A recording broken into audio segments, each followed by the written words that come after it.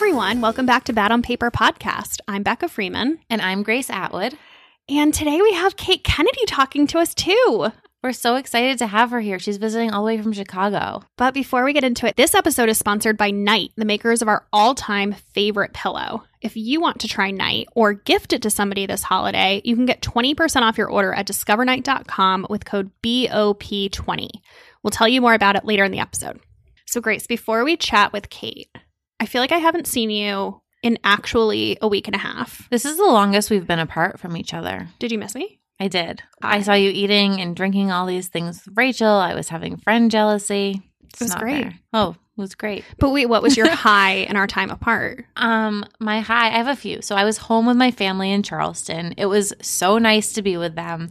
I had 5 nights there. I brought the cat home. I spent most of my time with my family, but I also got to spend a lot of time with 2 of my best friends who also live in Charleston. So it was just like great family and friend time. I have 2 other highs though, so sorry. I'm gonna try and not to let this run long. I haven't seen you. I want to hear all your highs. The second thing that happened, and I put this on my Instagram stories, so if you guys saw, you already know, but you did not hear me talk about it in person. I pull up to the airport and I'm in line at security and I'm checking a bag because I had the cat, so I had to check a bag. And who is next to me at check-in other than Busy Phillips? Is she from Charleston? I think she's from Arizona, and I don't know why I know that, but I'm pretty sure she's from Arizona. So apparently she goes to Charleston all the time. I know that Stacy from Hampton works with her and like styles her and dresses her. And because didn't she meet Stacy because Dawson's Creek was filmed in North Carolina? It was filmed in Wilmington. I feel like I remember. I don't know Stacy the story telling us that story. I don't know the story. I don't know. But she was there. She was there with her parents, so I'm not sure what they were doing. But I saw her. I was like, you cannot be a creep. Because I become a creep when I see famous people. Busy Phillips is also somebody that I feel like I know from her Instagram stories in a very creepy way. Yeah. I do feel that I know her. So I see her and I'm like, oh, that's Busy Phillips. Oh, she's so cute. And then she goes to security. I go to security. We both have pre-check. So I was then right behind her. And I was like, I'm not going to say hi to her. But you know what the key to getting a celebrity to talk to you is? Pull Tyrion out of the carrier. I pull him out because he has to go through. They have to come out of the case and go through the security, like the metal detector with you. Was he wearing a shirt?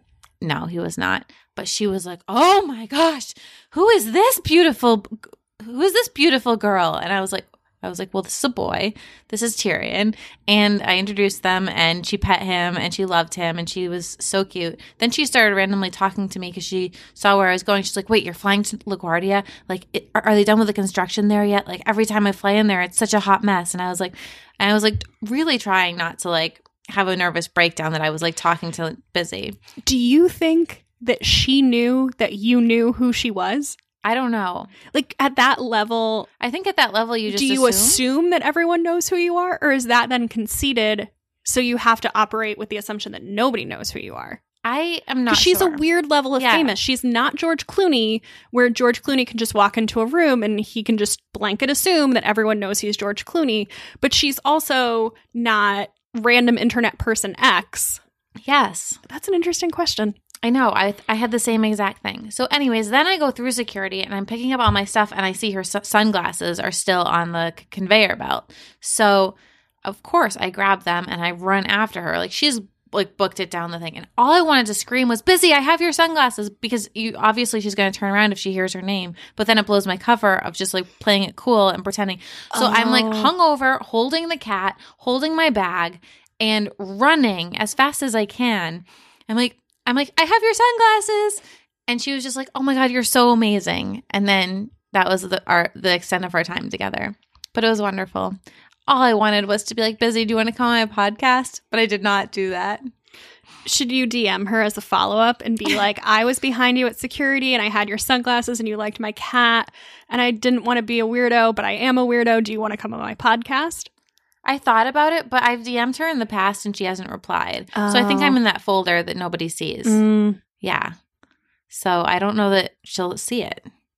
It doesn't hurt. I'm just putting it out in the universe. I thought that by posting those stories, somebody would watch them that knows her, has a connection, and forward it. I felt like that was the more elegant way to go about it than to like reach out and be really desperate, which if If you guys don't know, I reach out and I'm really desperate all the time. You're like laying breadcrumbs to like trap her. Yes, exactly. So that was really cool. My third high is that Becca and I are going on vacation this week. So today's Wednesday and we're leaving tomorrow. We're going to Harbor Island with our friend Katie Storino and her friend Kate. So it's only 3 nights, but we're staying at this beautiful hotel. I'm so excited to just like drink fruity drinks on the beach with you guys and read books. Oh my God, I'm so excited to read books and just sun myself and take naps. Yes, it's going to be amazing. Okay, now that I've taken an hour to say my highs, what's yours? I only have one. Oh. Should I make up some more? Yeah. So mine was I was just in Palm Springs for Thanksgiving. Without me. Without you.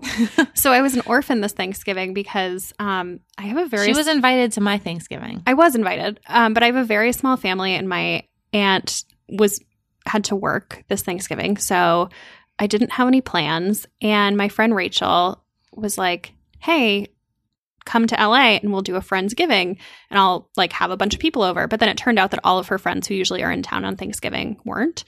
So she pitched going to Palm Springs instead. So we rented this super cute house. It looked so cute. It was adorable. We spent all day cooking on Thanksgiving and we made ourselves quite a feast. It was very proud of us. Mm-hmm. And then we went on some mini adventures. We went to Joshua Tree, went to the outlets. It was great. It was a very low-key vacation, and it was nice to go with just one other person so you weren't contending with like so many different people wanting to do things or everything being a big production. Yeah. It was so fun. It was just like a great, relaxing time.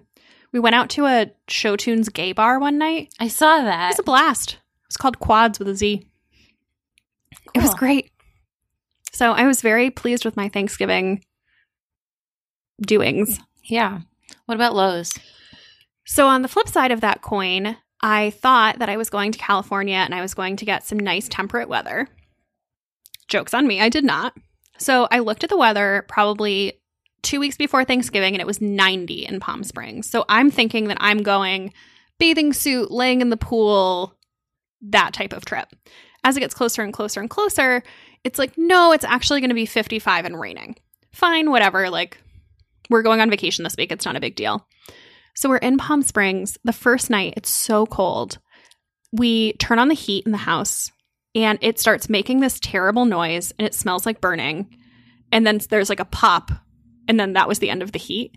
So we were staying in this Airbnb that didn't have heat. And it was overnight, the low was like low 40s. So it was freezing in this house. And of course, they couldn't get the HVAC guy to come out because it's Thanksgiving. The guy who owned the house was super nice, super understanding. But I was like, it was very much like expectations versus reality where I was like, oh no, I went to California and froze my ass off the whole trip. Oh my God. It was so funny. They refunded us for part of the stay, which was nice. And then we took ourselves to a very nice dinner in LA with our fake money. Yeah. But I was cold.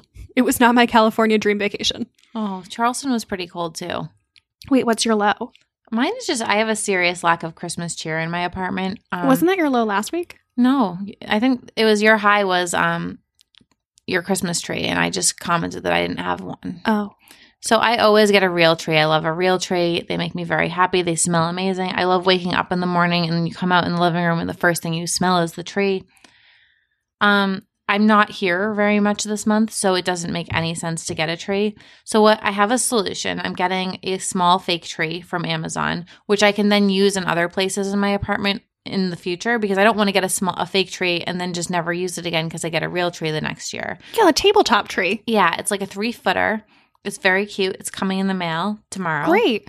And then I got a special Christmas candle, and I have 4 of them, and they're all over the house. They smell really good. Yeah. I like that you quadrupled down on these. I walked in, and it smelled really good, and then I saw one, and then I kept finding them all over the place. There's another one over there.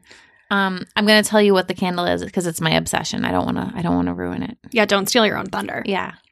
Coming soon. Before we talk to Kate, we're going to take a quick break to talk about one of our favorite sponsors who may just be responsible for keeping our skin in check this holiday season. It's Borghese. So Borghese is a beauty brand inspired by the Italian spa culture, which is something we can both definitely get behind. It's been around for 62 years, and they were actually the first brand to bring mud masks to the market. So I've been a big fan of this brand now for years. The face masks are incredible. What really blows my mind is how effective they are in just 2 minutes. So my favorite is the Fango Reparativo mask. It's really, really calming and surprisingly soothing for a mud mask. But it's so effective in such a short amount of time. Yeah, their products are quick, but they're very, very potent. One thing I love that is very relevant to this episode is that the muds are offered in 2.7 ounce jars. So they're TSA friendly, so you can take them with you. So I think I'm definitely going to bring at least one on our trip to the Bahamas. That's exactly what I was going to say. I'm packing the Fango Delicato for the Bahamas this week. I love that one. That's their moisturizing one. Yes, and it's so nice. And can we talk about the fact that it was created by a princess? I'm still not over that. That feels like a Netflix movie plotline. Princess Marcella Borghese created a beauty line allowing everyone everywhere to bring the spa home. And they've now been around for 62 years. I just love that founding story. I know. I always let you say that when we do this because I know it's your favorite stat. It's just such a good fun fact. It is. So anyways, the gift sets are fantastic. So they sent both of us the box of self-care, and we were blown away by how many good things were inside of it. So I think it's $69 for $140 worth of product. And the other thing that I really love that they have is these mini mask ornaments. So they're only $12. They come inside this cute little ornament. And so they make just a perfect hostess gift or a gift for one of your girlfriends. Oh, that would be so fun for an office white elephant. Yeah. I mean, $12 for a great little mask. Yeah. But we also have a special offer for you. So you can get 25% off site-wide, including those gift sets, at Borghese.com. Enter code BOP25 at checkout. So again, go to Borghese.com, and that's BORGHESE.com, and enter code BOP25 at checkout. So we are so excited to have Kate Kennedy here visiting us from Chicago. So Kate was in town for a wedding, and we decided that we would do a little crossover. So we're recording with her, and then we're going to go on her podcast after this. So anyways, Kate is the founder of Be There in 5, which is both a podcast and a store. She is a pop culture expert, and she's one of both of our favorite people to follow on Instagram. She's also an author. Her book, Twinkle, Twinkle Social Media Star, is an internet fairy tale of fame, fortune, and followers. We first met Kate when she reached out to us. That was one of the big questions that we got asked. And she noticed that we both show up for each other under that people you also listen to function in Apple Podcasts. So then we met her in real life after our Chicago live show, and we're fast friends. We ended up actually having dinner with her the next night too, and we were both like, we are obsessed with this girl. So it's really fun how podcasting can just you can make new friends, and this little digital world brought us together. Kate, we're so excited to have you. Thank you for having me. I never know when to interject, but that was very sweet. And I'm so happy to know you guys. My gosh.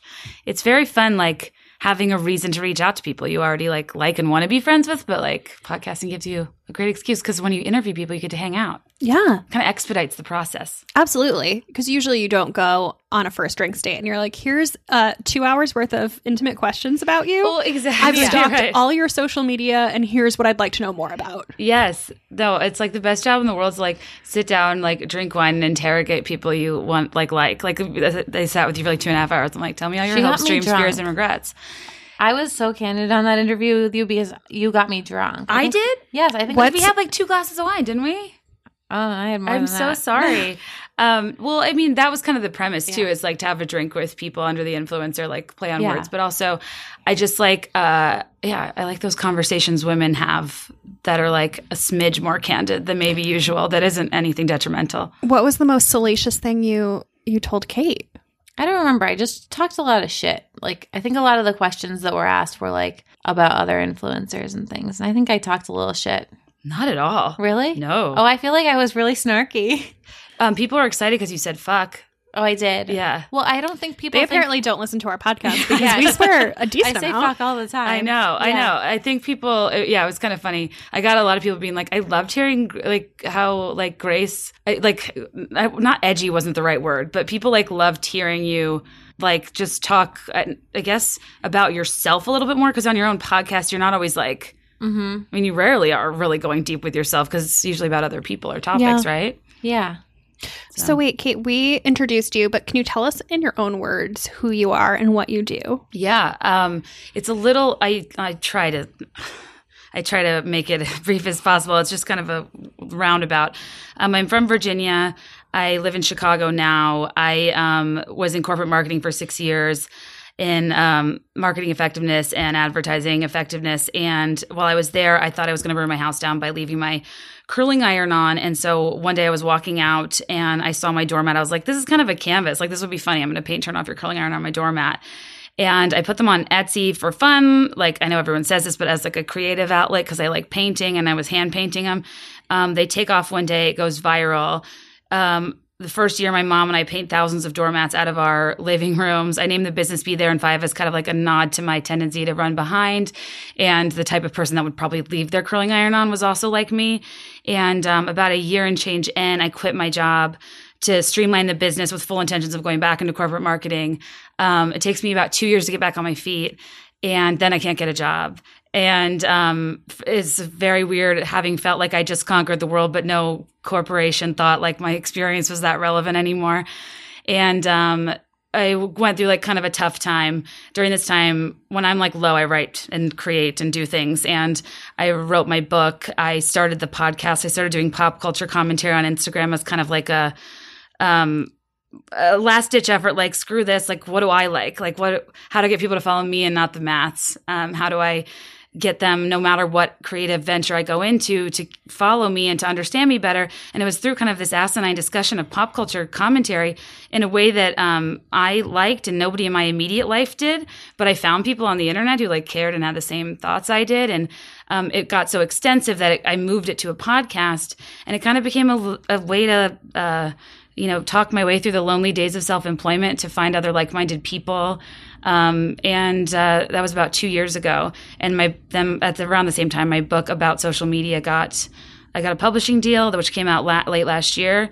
And ever since then, I've just been doing freelance writing. I'm writing another book. I have my podcast, and I have a career that like, it doesn't really make any linear sense, but I'm forever trying to figure out a way to describe it a little bit better. I think most of the most interesting people I know have non-linear careers. It's very, not as a rule, but you don't really sit down with anyone and they're like, I've been a CPA for 40 years. And you're like, tell me more about that journey. Yeah. Right. Exactly. I think I'm a little self-conscious about it because not everyone understands it, and it seems a little disjointed at times. And I think I come from like a corporate job I was really proud of. Then I really worked my way up through the company to just like leave it. And I had all this equity that was just gone. And like, over time, I've become more comfortable with it. But yeah, it's honestly like I'm very, very lucky to just kind of have the space and time to experiment. Do you ever miss the corporate world? Every day. I mean, God, really? I love expense accounts. I would get like 5 sushi rolls. I would get like, I would go on, like, I used to travel a ton, and I just like, there was a company that had money. So I'd like travel well. I'd have great dinners. I'd go out with friends in every different city. And like, I loved my clients. Like, I honestly I'm not a person that started a business because I didn't like my job. I like really liked it.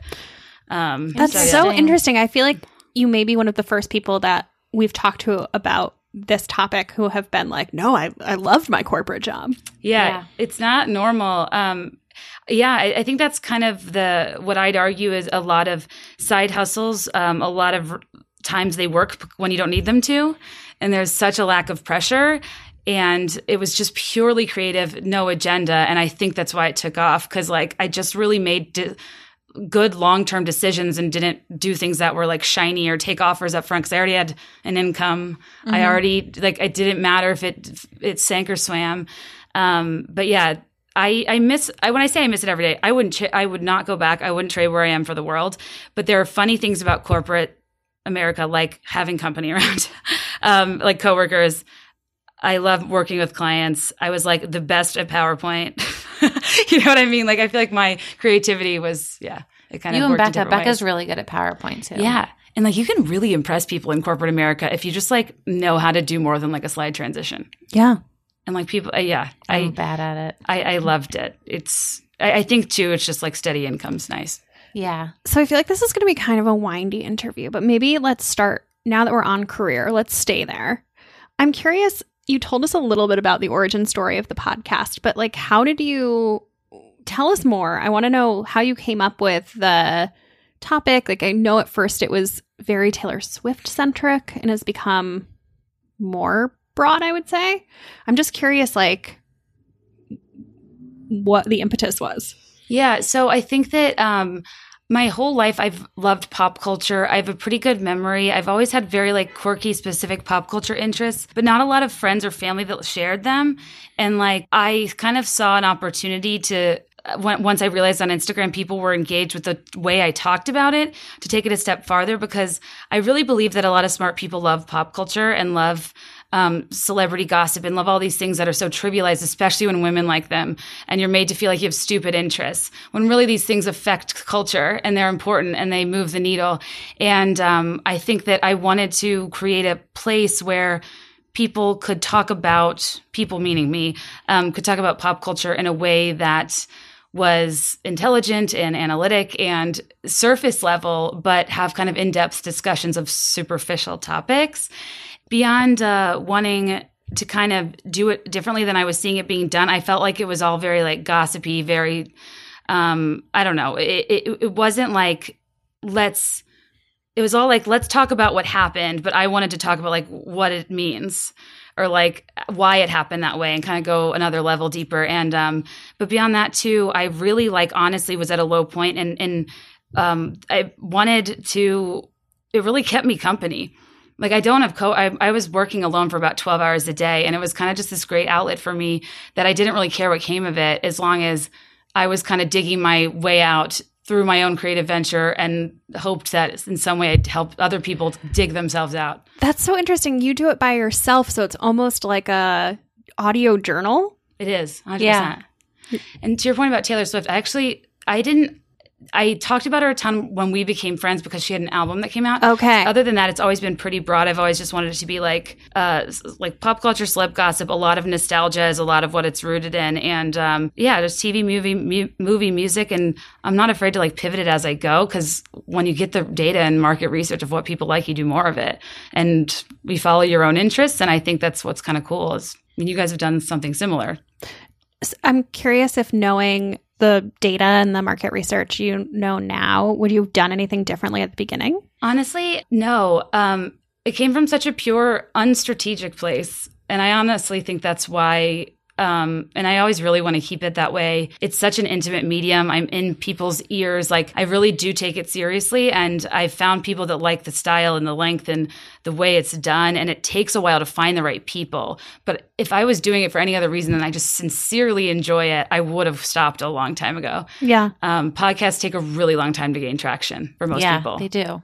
Do you have any big goals for the podcast this year? I really would like to find, I want to find like, I do the Under the Influencer series and I have like random deep dives. I would like to figure out more like series style consistencies that I can kind of rely on and front load to help with consistency, because I do think that's important, and on my own that's been hard. I would love to do more live shows. I would love, honestly, like, I don't know. I just really genuinely enjoy it, and it's fun, and I feel lucky because it's not about me. Like, as the world changes, so does the podcast, and so does everything we talk about. And I feel like that's really cool. But I feel like your deep dives that you do are very much you. Like, they're very specific. I listened to the one about youth group culture, which I did not partake in, but I still found interesting to listen to. And it does feel personal, more so than, the evolution of pop culture. Yeah. Oh, 100%. There's a balance.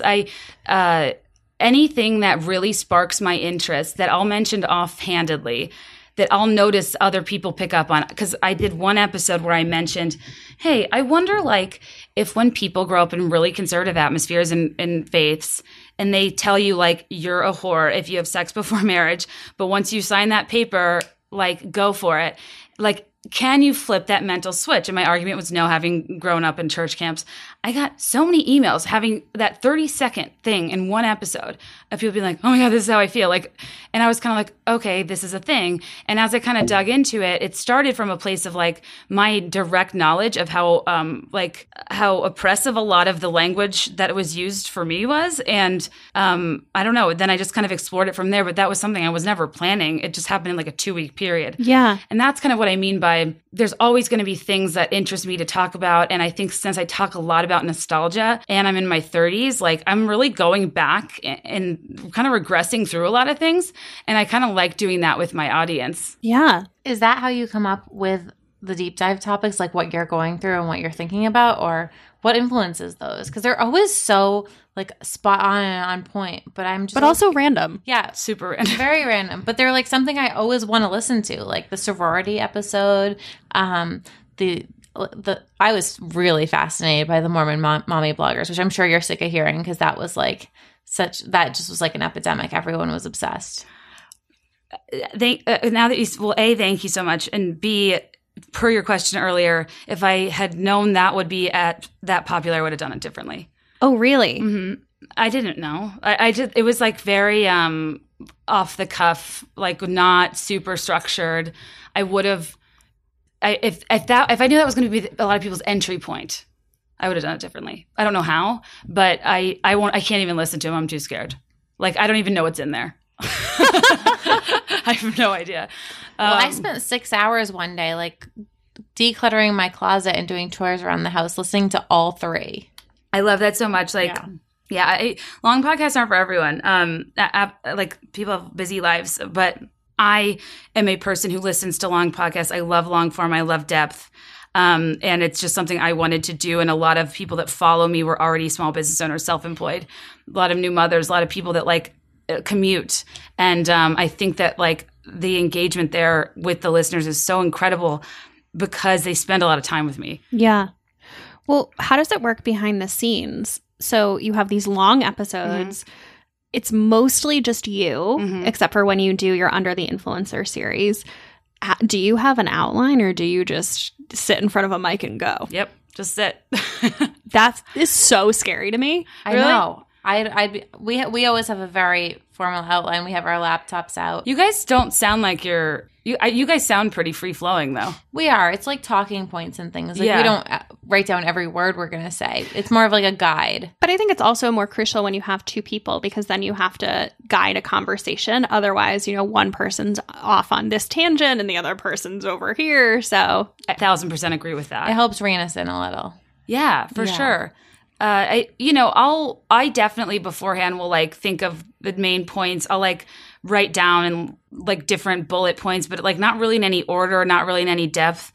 What I've learned going through it is that the things I say are often more interesting than the things I'd write. That makes sense. Interesting. And do you just let it go and then do you cut the episode afterwards, or it just comes out in the way that it exists as an episode? It doesn't come out in the way that it exists. It totally depends. Sometimes it's one pass and I really don't touch it. Sometimes I'm like, sit down 5 minutes. The dog needs to be let out. Sit down 15 minutes. Like I'm distracted. So like some days it's chopped up over several days and I weave it together. And sometimes it's one pass. It's really kind of just depends. And I have trouble you guys know, like some weeks you just don't feel like talking, but you're always glad you did it and you always do it anyway. And like, I think, I don't have a real rigid process, but I do edit very insanely. Like, I'm very funny about a lot of it. You edit way more insanely than we do. Our podcast, basically, the only thing we edit out is when usually somebody will ring the doorbell with a package, somebody will have to pee, or, if we really trip over our words, which definitely happens. But otherwise, what you get is what happened. Well, that just showcases how good you guys are at this because most people trip up a lot. Like I do, for sure. I totally lose my train of thought or like whatever. Oh, that wasn't a humble brag whatsoever. I'm so curious how the sausage is made because we were saying before we started recording, we were just talking about how great it is to know other people who have podcasts because, Grace and I are just making this up. Yeah. When we started it for probably the first year, I don't think we actually really knew anyone who had a podcast. And so we just did it. And now we're like, oh, is the way that we got to the answer the same way that you got there? And it sounds like no. Yeah. Well, it's funny. Like everyone, like I'm constantly learning from other people and finding best practices. And like, I just really love communities of women that are all doing the same thing, but aren't competing with one another because we all are just different. Yeah.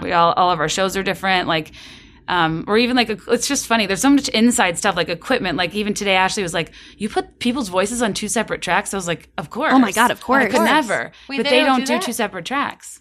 What? Yeah. So and they're like the biggest podcasters like in our realm. And so that's what's like so fascinating to me is we all like, because we all tried to figure it out ourselves first, like probably made this methodology that like maybe is right, maybe is wrong. I'm shook by this. Sorry. Well, it's so funny because I feel like most of what we learned about equipment, I learned from random YouTube videos of old men being like, here's how you do it. And I was like, okay, I clicked on this one, so I'll just do this. Yeah. Oh, same. I mean, that's kind of, I think what you just figure it out. Yeah. And like, I'm sure I'm not doing everything efficiently. In fact, I think that editing really does get the best of me sometimes because I'll really overthink. And I think people don't hang on your every word as much as you think they do, right? Like a lot of times people want to listen to people talk. And it doesn't all need to be profound or completely sound or perfect. But sometimes I'm just like, I'm so annoying. And I'll like just try, I'll like absolutely go to town on the episode, but sometimes I leave it. It's kind of my mood. That's interesting. I think that for us, it probably helps because if I had to listen to myself for an hour talking, I'd be like, I'm so annoying. I'm awful. But because Becca's in there, I'm never like overly critical because it's just the two of us talking to each other. But if it was just me, I think I'd be so much harder on it. Yeah, that's how I feel. I mean, I think people think I very confidently talk into it and walk away, but like I don't. I'm very self-conscious about it. I like half the time press upload and like run and scream into a pillow. I'm like, I don't know how this is going to be received. Like, I don't know what to do. I'll like go on a walk. I like can't. That's so interesting to hear because I feel like one of the things that I've always perceive about you from listening to your podcast is how quick-witted you are and like just how we got a lot like of smart and snappy. And I'm like, oh, she must have a like very comprehensive outline with like zingers written. And you're like, no, I like don't feel confident in it. And I don't know what I'm going to say going into it. I'm just so impressed. I think a lot of people think I'm lying about that. It's funny. Like, I mean, of course I have notes and stuff, but I honestly like, I think it's important to remember too, it's cut down. It's not like I'm just saying these like dense things constantly that are like really strong. Like I'm cutting out things that don't matter in between it a lot of times. But yeah, no, I think I think the day that I'm like, I'm awesome, I'm like, I have a problem. Like, I think it makes me work a lot harder and it makes me care a lot more about what I'm doing and saying. And like, I just really do think we have a responsibility to like be very mindful of having a large platform that is going to influence people. And I'm saying so much, like I really do have to listen to it back carefully and be like, I don't know. So for an episode that's, let's say 2 hours, how much tape is there recorded? Probably 220. Oh, okay. Yeah, it's nothing crazy. Yeah. It's just like... I didn't know if you were starting with 4 hours and then getting down to 2. I would never survive. I mean, and like the multi-part thing has been more recent. Just when I realize something's deeper or I want to crowdsource from listeners or whatever, which has been helpful. But yeah, it just, I don't know. It definitely depends. And like some weeks I feel like I'm funnier, better than others. And it just, So one thing I want to talk about with your podcast that we've talked about in person, but you must have talked about online somewhere because we crowdsourced this question and somebody asked about it. So you've told me in person that you have your husband blocked on Instagram and that he doesn't listen to your podcast. Mm-hmm. Oh my gosh, I know. Has he really never heard it? No, he's heard 2. He's not a listener, like a regular listener. Right. He's heard 2 episodes. Which ones? That it was earlier on. We were on like a road trip. He hears me talk all the time and he hears me recording all the time. And like, whenever I'm on other people's, he'll listen. I just am like, he's not forbidden. I've just been like, you're not my target market and I love you and I appreciate your opinion. But I just want you to know that this is not and these aren't your interests.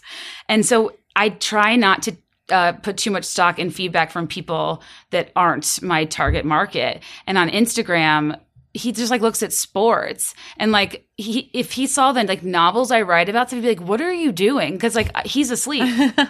Like I do all my Instagram stuff at night and I'll like post it throughout the day, but it's usually like done the night before because my husband and dog go to bed like hours before me.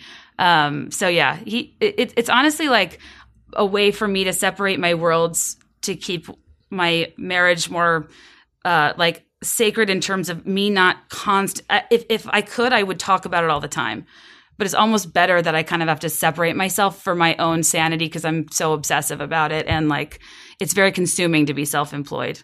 And the blocking on Instagram, I just find that hilarious. Yeah, I honestly at this point I could unblock him. It's almost become a joke, just because like I did it when I was starting out, and I really didn't want to be self-conscious. I blocked, Totally. I blocked my family at first. Like I really think that when people are starting out, it gets in their way.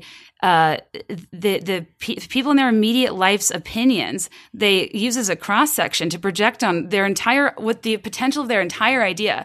Because your mom or your sister doesn't think it's interesting, you're acting like that's valuable feedback, and it's not.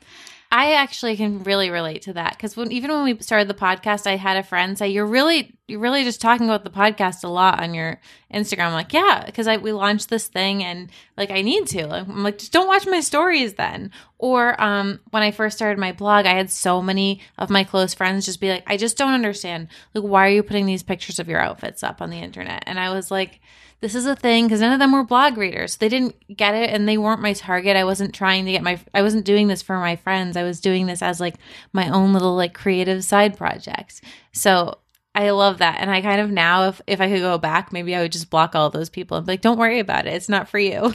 Yeah, they don't even notice really. Like it's nothing that serious. And I just think it makes people more risk averse. And I think people could be doing what they want to be doing if they weren't self-conscious of the people in their life. And it's not bad that you love them, they love you. They just don't want you to be disappointed or for it to not go well.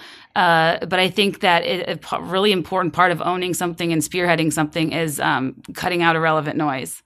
So do you have a Finstagram?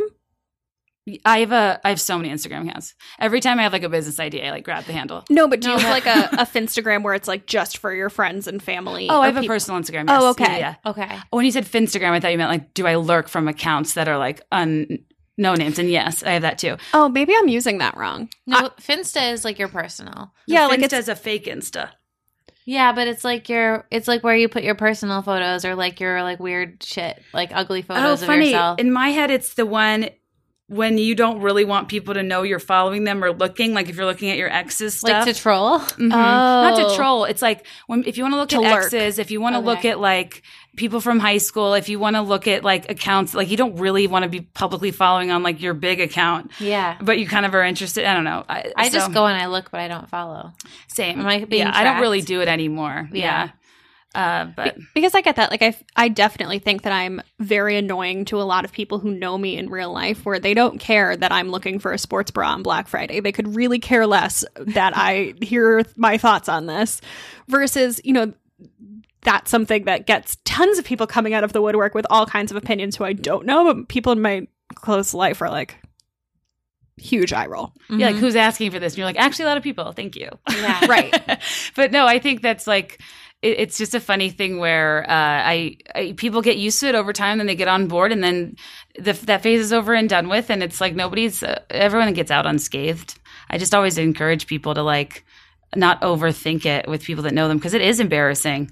Like not in a bad way, but it's just like weird when it's cringy. It's like cringy. It's cringy. Yeah. What business do I have sharing my opinions on this at first? Right. Right. But like who in their right mind is like feels that way about themselves, Everyone's just kind of trying like to see if anybody cares, notices, like latches on. Yeah. Totally. I always cringe when I do my Q&As because like I love them and my audience loves them and they're like my most engaged with content. But when I think about all of my friends watching my Q&As, they're just like rolling their eyes. Totally. One of the most interesting things to me about Q&As are what are the weird questions that people have about you? Yeah. Like I love looking at yours too. Like if we're ever traveling together and I'll look at the questions that don't get answered, but like they're really strange ones. They're really strange. Yeah. What do you get a lot? People just want to know, like, I always get asked if I'm religious, like constantly. And like, I don't really want to talk about religion on my channels. Like, I don't think that that's something that they need to know. It's like just things, or like they're always like, they want to know like my exact, like, this blows my mind because I don't think I'm a very fit person. I'm just like kind of in the middle. They're like, what's your fitness routine? Tell me what you eat in a day. What you eat in a day is like, and I would be like, you don't want to see this. It's like a bag of goldfish, like a random block of cheese. Like I do not take care of myself like a grown up. So I don't answer those things. But then there's other weird things. I don't remember. People ask me if I smoke weed a lot. The weed one. I've never Happens to gotten. me I don't all think the anyone time. ever thinks that about me. That's so funny. Yeah, I think people are like, "There's no way you talk like the way you do without being like stoned out of your mind." I'm like, no, actually, like I really just talk like this. I wish I had an excuse. Gosh. Wait, do you have a? Can you give us any hint into your next deep dive? This was a big one. We got asked this a lot. Oh, it's kind of getting to the point where I'm trying not to tease them. Yeah. Because I never actually know when they'll come out. I don't think I'm going to say. I'm working on something, but it'll be out soonish. You heard it here first. Something big and mysterious is coming. Something big. Soonish. Yeah. Out soonish. Can we jump topics? Yeah. So we want to talk about influencer culture. Yeah. It's interesting that you've become an unofficial authority on influencer culture. I know. And now you're an influencer too? Are you one confused foot by in, the one foot whole? out. Yeah. No, I think honestly a big part of what I've always tried to do is like defend the ones I like and the ones who I think are really moving the industry and forward and who are adding value, and joke about the ones that don't matter. Like the things I joke about with like the fall foliage. Oh my God. These are these people, they don't care. They have a million followers. They're doing this because they know it gets likes. I don't ever put their handle on it. It's funny that this is something people are into, and it just cracks me up how staged they are. So like the things I kind of really go in on, I really actively try to make unoffensive and blinded, but I still want to be like, this is hilarious that this is how we want to depict life. But yeah, the reason I do my Under the Influencer series is because I want people to get to know people and for influencers to talk on a platform that doesn't seem self-indulgent about their career journey, because I think it's harder than it looks. I think it should be taken a lot more seriously than it is. And I always hope people walk away from those being like, damn, she's a businesswoman. Like she really worked hard and like deserves to be monetizing these eyeballs that we complain about all the time with like SpawnCon. Yeah. You know, like I really do. I don't know. So it's funny. I think people, I never want to seem trollish. I don't think you do. I think you always come across as really nice and just asking the right questions and inquisitive. Yeah. I'm just like curious about it all. And it is a little You're weird. very respectful. I felt like your whole Mormon Mommy blogger series was really respectful. Yeah, that was scary. That was a weird month for me. Did you get backlash for that? I honestly, most people that reached out that were like, you're completely incorrect about something were very nice. Like I was honestly blown away. Like good for Mormons. Like they're very nice. Rachel Parcell did reach out, and all of her commentary was just the things I got wrong about the church and not about her family, which I thought was interesting. We kind of went back and forth and very nicely. She's truly lovely. I have nothing bad to say about her. And, I think that the reality of these mega influencers, your paycheck is grounded in our interest. And people are interested, and I think it does get hard because they are real people. And then when you talk about them and you speculate, they're kind of like, "Hey, I'm just trying to live." Right. But it becomes this weird thing of like, well, people are following influencers like celebrities, but they're real people and they're not celebrities with the guise of being in a character or with the privacy barriers of serious money security compound. You know what I mean? So it's like they have, I'd argue, greater exposure than some mainstream celebrities. Well, it's interesting because a celebrity is usually putting themselves out there to promote an album, Yes. a movie, something. There's something bigger than themselves, but for most influencers, their business is themselves. Yes, exactly. Yeah. Right. And so then that's what's funny to me is like, but like, I also get it. Because when people are mean to me, I'm like, I just want to live. Right. Yeah. Same. It's just yeah. So I don't want to be, there's always a balance. And I struggle with it. It's interesting to me, and I learn as I go, and I try to be honest, like of when I've been too hard on people, what I've learned as I've gotten farther into it. But yeah, it's definitely, it's fun kind of getting to know more influencers personally.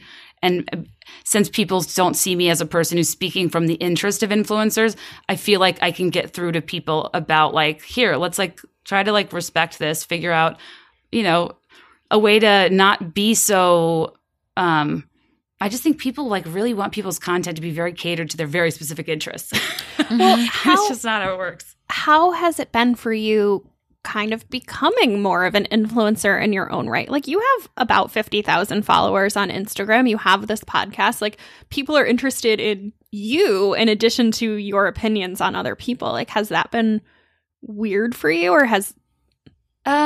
It's really my audience is really, really nice and cool for like 99% of the time, because it's not really about me and it's about topics, right? Like, I think I'm lucky because I don't have anything that really centers on me as a person. Like, obviously I drop anecdotes and talk about myself on my podcast, but like, I feel like a lot of my dialogue with people is about an event or a person or a thing or a concept, which is really cool. Sorry. I also think that I've backed off, as it's grown, I've backed off speaking to the camera. I actively try to make it more about content and less about me. That's so interesting, because I almost feel the opposite from an outsider perspective, that I like your podcast and your platform so much because it's filtered through like a very specific lens, and I understand who you are as a person versus more generic coverage of pop culture. Totally I usually agree. don't care about, but I'm Yeah. interested in your take. So I feel like for me, it has so much to do with you as a person, even if it's not, here's what I ate today, or, you know. Oh, that's an interesting way to look at it. Yeah, and it's the same way. I always say this about Bookstagram accounts. Where on Bookstagram, there's so many of these accounts that are just like nameless, faceless people. And I'm like, no, I want to know who's doing the recommending to understand like whose opinion or what lens this is being projected through. Yes. And so I always love the accounts that have more of a human behind them than just like, here are beautiful flat lays of books, even if they do have like the exact same taste as me. Yeah. There has to be a balance. No, you're totally right. And like, I think that's what I want, is I want it to be obviously in my voice and tone, but not necessarily have to be that much about my life. Yep. Like, my perfect world is like writing books, being on the radio, being something where like my voice and my writing and what I make is well known, but like I don't really need to be, if that makes sense. But I don't mind. Like, it's just not really my end goal. Yeah. Somebody asked, and this is kind of random, but I know you have a lot of opinions. Press trips, influencer trips. Oh, they wanted us to talk about that. You've been very vocal that you want to go on press trips, and I know that Grace low-key hates press trips, so I want you guys to duke it out. Oh, I think maybe that's why they asked. Someone was like, they said, I want Grace and Kate to discuss press trips. And I was like, I don't understand why, but okay. Prepare your arguments. well, On the pro, we have Kate Kennedy. well, I actually Free trip. That is a pro. We but- probably don't disagree, though. The reason I want to go on it isn't to do it; it's to see what it's like. Because I just feel like trips with groups of people, period, are hit or miss. Personalities, chemistry, all of that. The requirements, contract-wise, by the brand, to me, sound like the antithesis of fun. Fun is improvised. It's not and I am a big fan of scheduled fun, but these are not like, they're not scheduled fun. It's just a huge itinerary from like 8 a.m. until midnight. And then in between, you're supposed to Instagram story, like, I don't know, like 10 frames per day plus 2 feed posts or whatever it might be, plus a blog post at the end of the whole thing. And you're just like, I don't know how I'm going to do all this, because I don't know. It's hard. It's honestly, I think it looks like I would be drained. Okay. I honestly want to see what it's like, and So you want to go just to report? I want to like break the fourth wall. Okay. 2 very specific follow-up questions. Yes. First, what is an influencer trip from the past, I don't know, recent while that you would have liked to go on just to be a fly on the wall? Is number one. Anything Revolve does. Oh my Anything God. Revolve? I want to go feel the depths of inadequacy I would feel being on one of the trips, because like honestly I feel left out looking at photos. I can't imagine being there. Like I think there's like cool We could girl. go and be like the moms. Like, Well, yeah, right, I think The it'd be house fun. mom. yeah. I think it'd be fun to go and be a person like not in a bikini. Yeah. It's like I just think that Here they're I'm hanging out in my caftan over my one piece. yeah, exactly, because that's like what I actually do. And I think Revolve is funny because their brand, however inadvertently, is rooted in exclusivity. And they pick big influencers. They really focus on the Bachelor people. They have their festivals. They are so Instagram worthy. Everybody is wearing fringe and boots with shorts, and everybody like is just like they're like absolutely tiny, which I don't love, but they're like, they make it seem like they're having the best time ever and like partying so hard. And I can look at those videos and be like, these people, like, I feel like not that they would hate me, but they're just not the people I would normally be friends with. But I'm so interested, are the interactions actually this genuine? Like, are they really friends? Is it this fun? Or is it just like pose, photo, laugh, like how organic is it? As I'm really interested in, but also just like I want to know if the things that look the most fun and make the most amount of people feel left out on social media are actually fun. Oh, okay. But well, then maybe my second question is irrelevant, but which influencer trip would you want to go on just because it looks like a sick time? I think who did a great job recently is Vital Proteins. They had a Malibu trip where they invited a lot of funny women. They were the women with the best content in terms of curated in terms of aesthetics. They had Heather McMahon. They had Jackie Schimmel. Who else was there? They had Morgan Stewart from E! Girl with No Job was there. They had they had like a handful of women who are more comedic and less in the normal influencer space, and their content was funny and memorable. And now I'm very aware of Vital Proteins and like collagen, and like I really don't use it or really know much about it, but I just thought that it was a smart way to experiment with a different type of footage than like, it must look like this, it must be this beautiful, it must say this amount of times. Like what happens if people just are themselves and we don't put too many restrictions around it? How does the brand get out there? Mm-hmm. So I thought that was a good one. But I just get a kick out of influencer, not even like the press trips, but also like posts from like aerial views of breakfast in bed, or like aggressive bathtubs, or like I just think a lot of it's funny with showing people like the absolute best of the place you are, and the way people travel because of how they see influencers travel. Like they think their days are going to be like dense with these like premium things. And like the reality of travel is there's a lot of downtime, there's a lot of planning, there's a lot of disappointment, there's like... And taking those very specific photos takes so much work, whether it's an influencer or a regular person. Like it's just like that bathtub shot or that aerial photo you get in bed, you end up... Like, I've seen influencers order way more food than they're actually going to eat because they have to have that perfect photo. Or, like, it's so wasteful. A lot of fruit. And so dumb. So much fruit. So many pastries. So many croissants. The key is, if they're drinking coffee, I'm using air quotes, look to see if their French press is pressed. Because so people forget to press it. And I'm like, you didn't pour it. You drinking grounds? Like, it's such like a dumb, pretentious thing, but I love like noticing those little things. But you have such a good eye for those things. I just think find staging to be very funny, and that's why I talk about a lot of like the Christmas and fall stuff too. Because I think that it's all beautiful and it looks great, but when you actually look at it, you're like, what's happening? And like travel couples, I think are really funny too, because just my husband would never. Oh like, my God. Like he spoon me in a bathtub with like a fruit plate next to us. Like, no, it just would never happen. Anyone I've ever dated would be like, no, Grace, like I'm not doing that. It takes, honestly, I think a lot of bloggers are super successful because their husbands get involved. They take the photos. Like it would be nice to have a built-in like business partner, but also if it's not your dynamic, you shouldn't worry about it. It would drive him crazy. Yeah. Another thing that I'm curious to hear everyone else's thoughts on, this was a listener question. Somebody asked if we can discuss Ariel Charnas, and they would really love everyone's opinions. Do you have any? It's funny. People really, I think she's great. Like she doesn't really trigger me in any way. Like I think she knows her brand. She is a wealthy woman that lives in New York, has 2 adorable children, and I think people are off put that her swipe ups, it's like, oh, like you guys are asking about my sweater. You swipe up, it's $6,000. It's not relatable to everybody. But you don't have to be everything to everybody. I think balance is important. I think high and low is important. But if your life is that, you wear that, then I guess that's fine. My argument is always like, you know, it's one thing if your life has always been that way, and it's different if it changes as a result of your influence.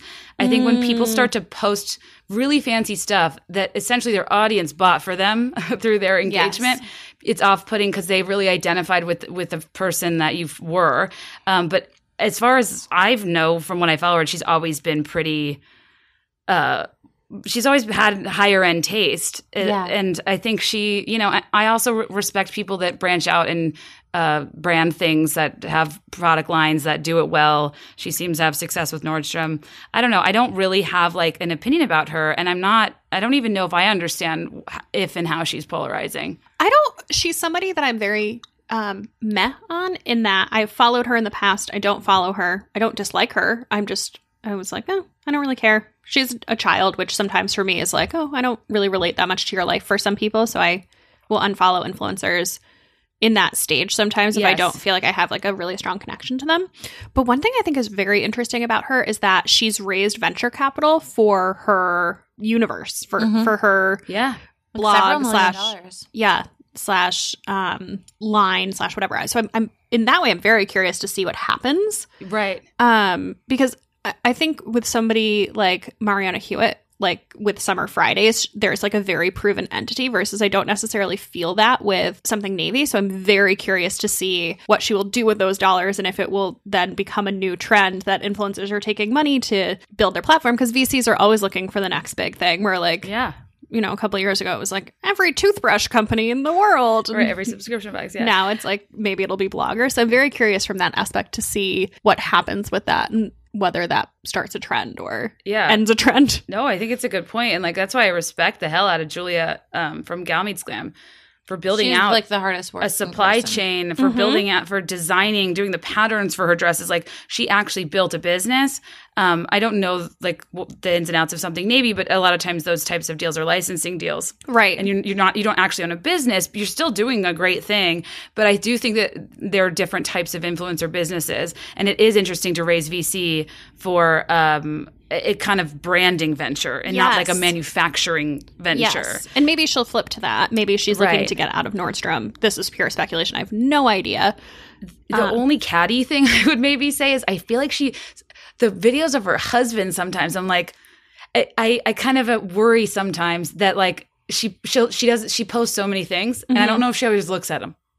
Like, what does she do? Like, I think her husband, like, it always doesn't always show him in the best light. Oh, how so? I don't follow her, so I need to know these things. Yeah, I don't follow her either. You don't? Yeah, I don't know. I think I feel like if I see anything about her, it's more so about her husband who like doesn't seem to want to be there. Or like, and not about their marriage, but I mean like at events or something's going wrong or things are crazy with the kids or whatever. And that is life. Right. But I do think that like if people were starting to talk about my husband, it would upset me and I'd maybe like filter it a little bit more. Yeah. Yeah. But yeah, so I honestly, beyond that, don't know. But I respect anybody who's able to monetize this blueprintless field because there's so many ways you could go. Yeah, I think overall she's doing a good job. I met her once and I expected her to be really stuck up, and she was absolutely lovely. I was at a table at like a fundraiser with her, and she literally talked to everyone at the table. She was so gracious and took selfies with anyone who walked by and wanted to take a picture with her. And I just, like, as someone who is rather introverted, I was watching her and I just really admired like how gracious she was and how kind she was to everyone around her. Yeah, I love that. Yeah. I love to be pleasantly surprised or for people to meet or exceed expectations. And yeah, I think people deserve all the credit in the world if they maintain that sort of humility and kindness. It's awesome. Yeah. The only thing I'd say is I do worry about like the whole Thinspiration thing. Like it makes me nervous, like seeing a body. Every body is a different, like some people are just naturally very, very thin, but I don't want girls to go on there and think they have to look like that to be successful. Oh man, this is like such a conversation. I feel like I 100% agree. I don't want to say like, oh, she's unhealthy because who knows? She maybe eats a ton. Like, I don't know. Or maybe she has a medical issue. Nothing. Like, I'm not railing on being too skinny. I just maybe wish, like sometimes the bikini shots that she posts and stuff, and then you see like hundreds of girls underneath like being like goals, and like that makes me like, yes, like admire Ariel's business and what she's built, because she's built a very successful business. But I don't know. It just makes me nervous and a little worried. Oh yeah, and I think that's important to highlight. I'm glad you said that because I kind of forgot about that piece of it. And it's not body snark; it's snarking on like that being goals. Exactly. It's if a lot of people are naturally very, very thin, and all bodies should be represented. it's hard because sometimes when the super thin ones get so popular, you like hope it's not rooted in like kind of gawking at that. But like her entire family's like stick thin. They're all so small. And that's kind of why I've always been like, I think this might, it's more of a genetic thing. And honestly, it doesn't really matter as long as she's healthy, but I think it is concerning when you see the comments, and I think it is hard to separate at times an influencer's intentions from how the audience receives it. Mm-hmm. And I don't know if there's any way to prevent that sort of thing. Like my pet peeve is showing off your body postpartum. I think that's incredibly damaging. I think everyone's experience is different. Like I think that is like I don't really always get. No, I mean, if you're showing off like your stretch marks and like your real body, that's great.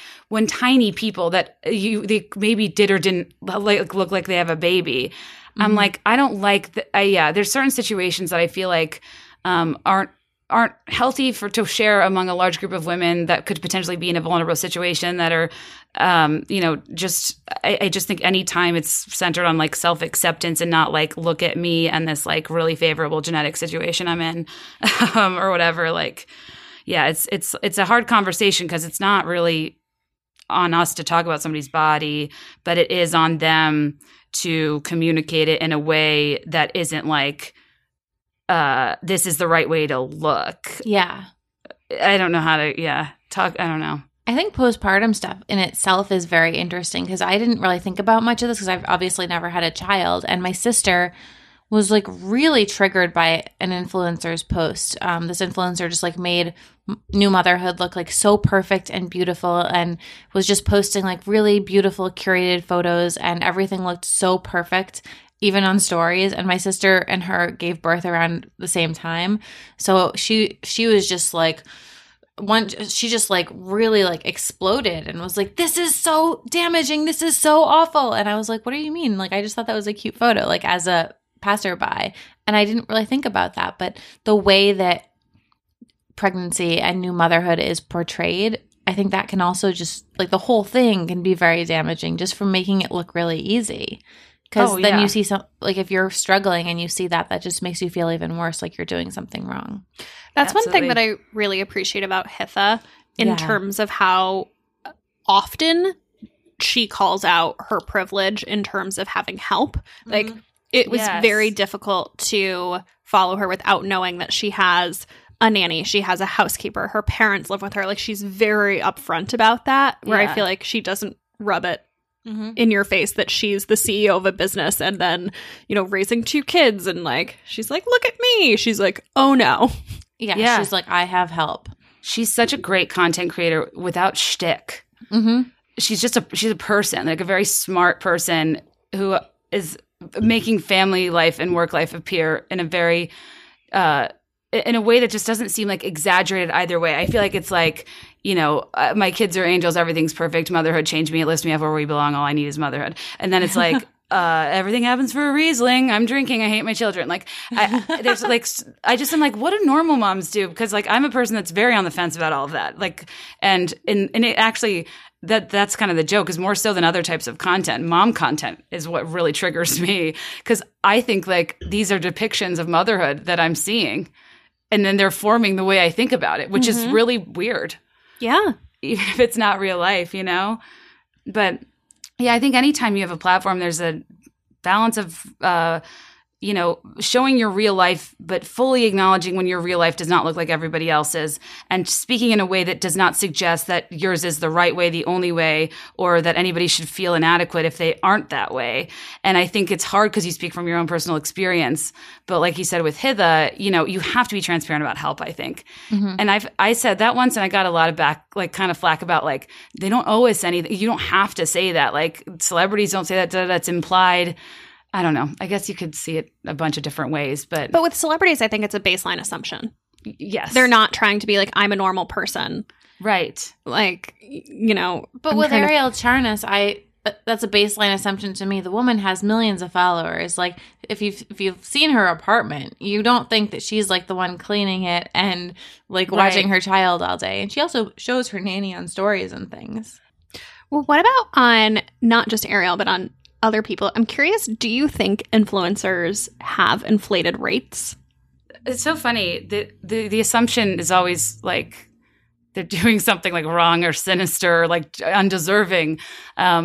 But everyone's rates are different. There isn't a rate card. I think it's an amalgam of literal exposures, your engagement, what you uniquely bring to the table, your synergy with the brand. And I think you're entitled to charge for whatever you think you deserve for it, and you should own it. I'm curious, this question came from somebody who works in influencer marketing, so I don't know if the unsaid thing here is that they believe. Oh, that's interesting. I think some definitely do. Well, it's a supply and demand market. So I think if you can get paid that rate, then, it's frustrating from the brand side. So when we worked at Bobble Bar, we used to do YouTube advertising, and we used to call it the Dove effect because it was around the same time that Dove was doing their Real Bodies campaign.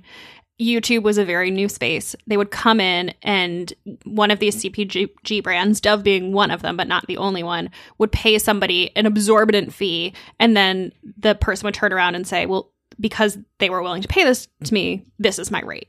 And it was very frustrating from the brand side to be like, well, on a CPM or based on how many followers you have, like, this is a crazy rate. And also, I think there's something to be said for what are you advertising? So like for something like body wash that is a drugstore brand is maybe like less sexy to your audience than prestige skincare or clothing or something. So, maybe they have to pay more. But I think that was one really frustrating thing is like you would be priced out of influencers because the minute somebody wants to pay your rate, that's your rate. But on the flip side of it, like not trying to buy influencer posts, just speaking as both a consumer of influencer culture and, somebody who's like adjacent to it, watching you, Grace, like make your career in it. It's like, good for you. Like the ceiling should be however much that you can get somebody to pay you.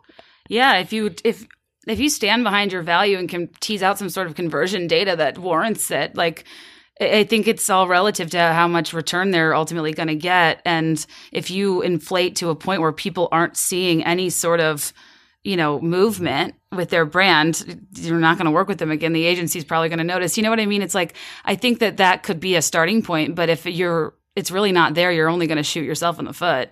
Yeah. Agencies talk, like people talk. I think you do have to be mindful, but to your point, it's like if you're operating on a CPM, if you're operating on eyeballs only, there are typical rates for what that should cost in like a digital space, like at ballparks, right?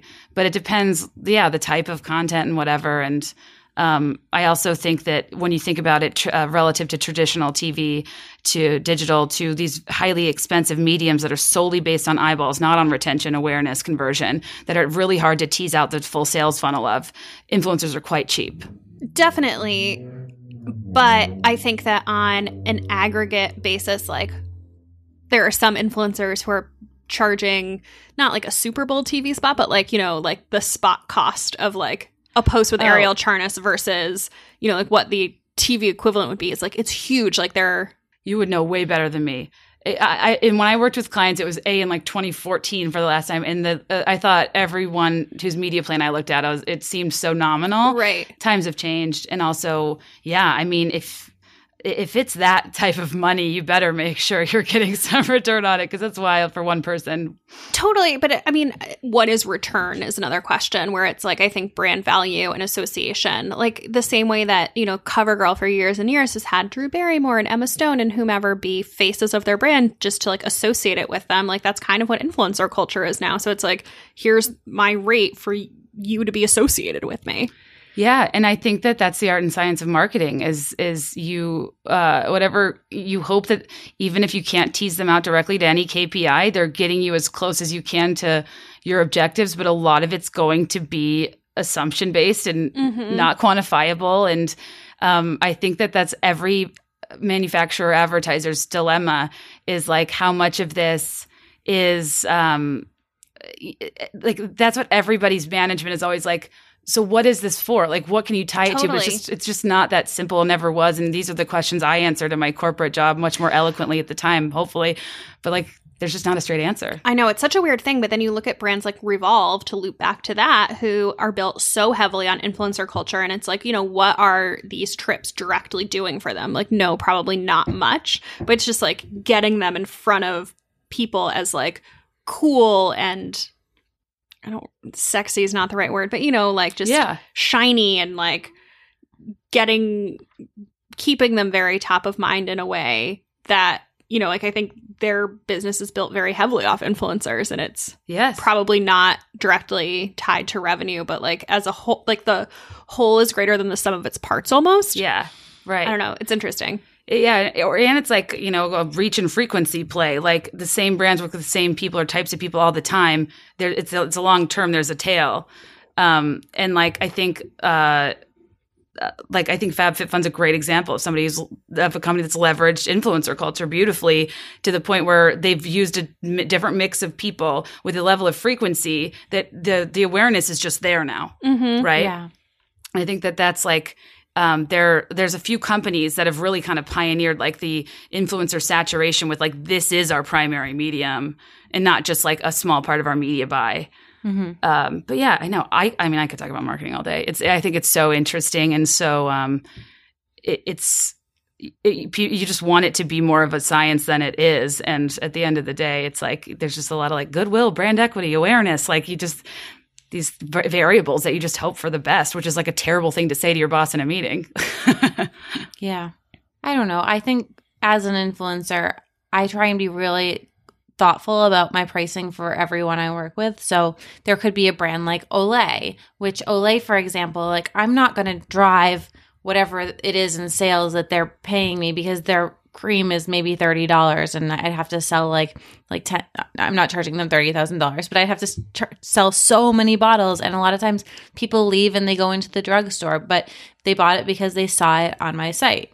But for a retail partnership, for example, I will, I have very extensive data through my affiliate network. And I can say actually, I worked with you this year and I had a long-term partnership with one brand and I drove 3 times the amount of sales than what they paid me in the calendar year. Mm-hmm. So that is great data that says, okay, like this was worth it for them. Yeah. But and that doesn't even include people who went into the store and bought something.